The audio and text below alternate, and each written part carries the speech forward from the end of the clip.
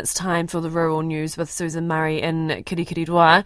Kia ora, Susan, and more rain is on the way for flood-hit areas of the North Island. How are farmers getting ready? Oh, good afternoon, Marnie. A Hauraki Plains dairy farmer says the region's on the cliff edge in terms of coping with the extreme weather.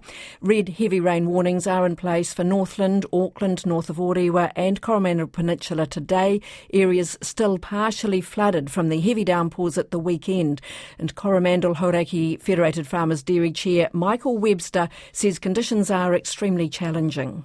We get another big dump of rain or weather event, it's going to really push people to the edge, especially summer crops. A lot of turnips, chicory and maize is pretty much underwater at the moment. So as long as the water subsides, we should be right. But if not, there could be some crop losses, and that'll cause some lag effect down the road in terms of trying to feed animals later on in the season. But we won't really know until we can assess it in a week's time. Michael Webster says water is seeping over stock banks and drains are full to overflowing.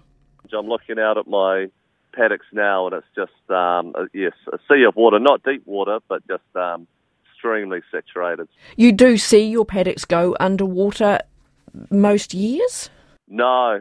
We've got quite extensive drainage, and the regional council has very good pumping system. So, no, it's not the usual. This is quite extreme.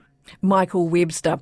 Meanwhile, in Northland, farmers are also hoping that the heavy rain forecast today, up to 140 millimetres, doesn't eventuate it, but it has started falling in some areas.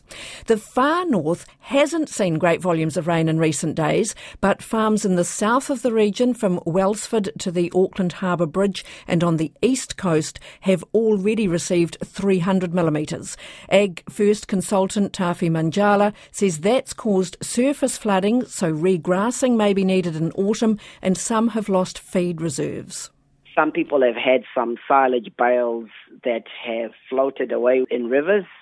Some people do store them close to water lines, not on purpose, but because the water has never come that high, and then it has. Impacts on farm that's causing concern to a lot of farmers is delaying some critical works that happen over the summertime, like repairing races where the cows walk on. It needs dry conditions for that job to be done well. Other concern is with a high amount of rainfall is effluent ponds filling up and overspilling. Tafi Manjala warns that farmers need to start checking crops for pests which love warm, wet conditions. And the wet weather's also creating headaches for trucking companies. One of Northland's largest operators says the closure of State Highway 1 over the Brynderwyns is a case of the same story, a different day. Last August, multiple slips closed the main highway through the Mongamoku Gorge south of Kaitaia, and it remains closed. Monganui haulage owner Sean Sparksman says now last Friday's curtain of rain brought down slips closing the Brynderwyns heading towards Waipu, and that means detouring through Dargaville, adding 2 hours both ways for a trip south. Extra fuel, extra road users, extra wages, extra everything really at the end of the day. Will those end up getting passed on to the people who are carrying whose freight you're carrying? Well, we haven't even started that battle yet. So, and in theory it should, but it's just a matter of keeping the freight moving at the moment, really. Monganui haulage carts logs, livestock and general freight, and Sean Sparksman says it's impacting stock being taken to meatworks in Auckland, Hamilton and Te Puke. Yeah, and we won't be the only ones in this boat either. This infrastructure thing with our main corridors has become a bit of an issue, really. This weather seems to be the norm, and it's not going to go away in a hurry, I don't think. Monganui haulage owner Sean Sparksman. A produce industry group says there will be gaps in supply across multiple vegetables following the floods. A key growing area of Pukekohe in South Auckland was battered by extreme rain, crops were washed away and paddocks left underwater. United Fresh New Zealand President Jerry Prendergast told Morning Report consumers might notice gaps on supermarket shelves of potatoes, onions, carrots and leafy greens in coming weeks. But he says other vegetable growing areas such as Horowhenua and Tasman haven't been hit with the bad weather, so shortages won't be long-lived. A review of the cluster of farms infected with the cattle disease M. bovis in mid-Canterbury has ruled it could be spreading via airborne transmission. In May last year, Ansco's massive 5-star feedlot near Ashburton was the only remaining property with the cattle disease, but then farms around it began testing positive. Sally Murphy reports. The Ministry for Primary Industries commissioned an independent review into the outbreak after realising the infection was circulating despite disease control measures. Epidemiologist John Happold found evidence supporting the idea that it was spreading through the air.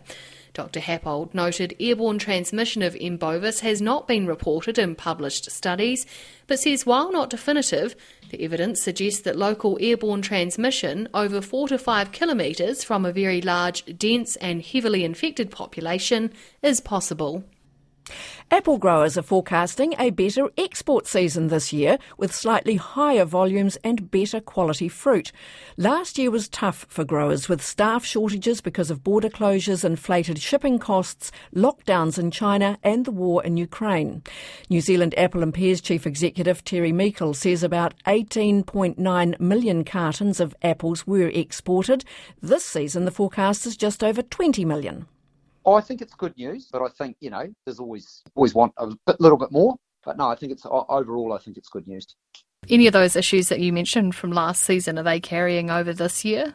In terms of labour, the feedback we've had to date is that they're pretty positive in terms of the backpackers back in the country.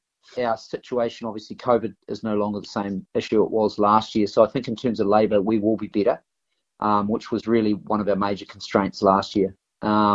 Shipping are starting to return to more normal. I wouldn't say it's normal pre-COVID normal yet. Prices are still elevated, and we are hearing still a few chinks in the supply chain, but definitely more positive than certainly this last year by far. Terry Meikle says the first apple should leave New Zealand this week. And that's Rural News for today. Koia rā te purongo o te tai whenua.